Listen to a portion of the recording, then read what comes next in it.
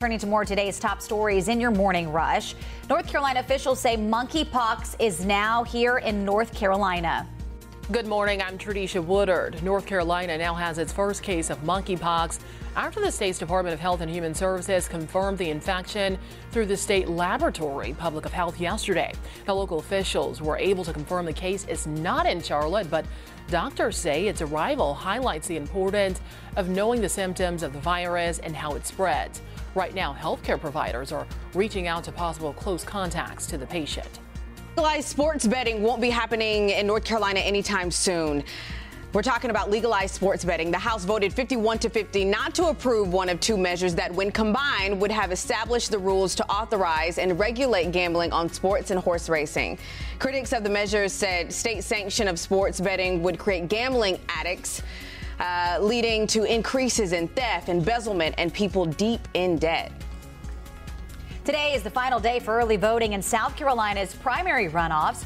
Voters will be able to cast early ballots from 8:30 a.m. to 5 p.m. at their local county voter registration and elections office. If you're planning to vote on Election Day, you will vote at your local precinct. A reminder, all voters must show a photo ID before you can cast your ballot. Election Day is on Tuesday. The FDA has ordered Juul Labs to stop selling its e-cigarette products and remove them from store shelves.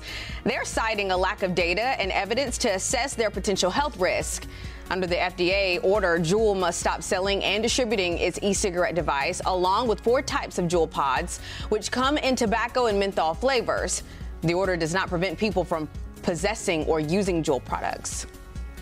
It's been 1 year since the collapse of a condominium in Surfside, Florida. Yesterday, a Florida judge approved a settlement of more than $1 billion for the victims of that collapse. 98 people died, making it one of the deadliest building failures in U.S. history. Today, family members will gather for a private vigil, lighting torches to remember the victims. And that's it for your morning rush.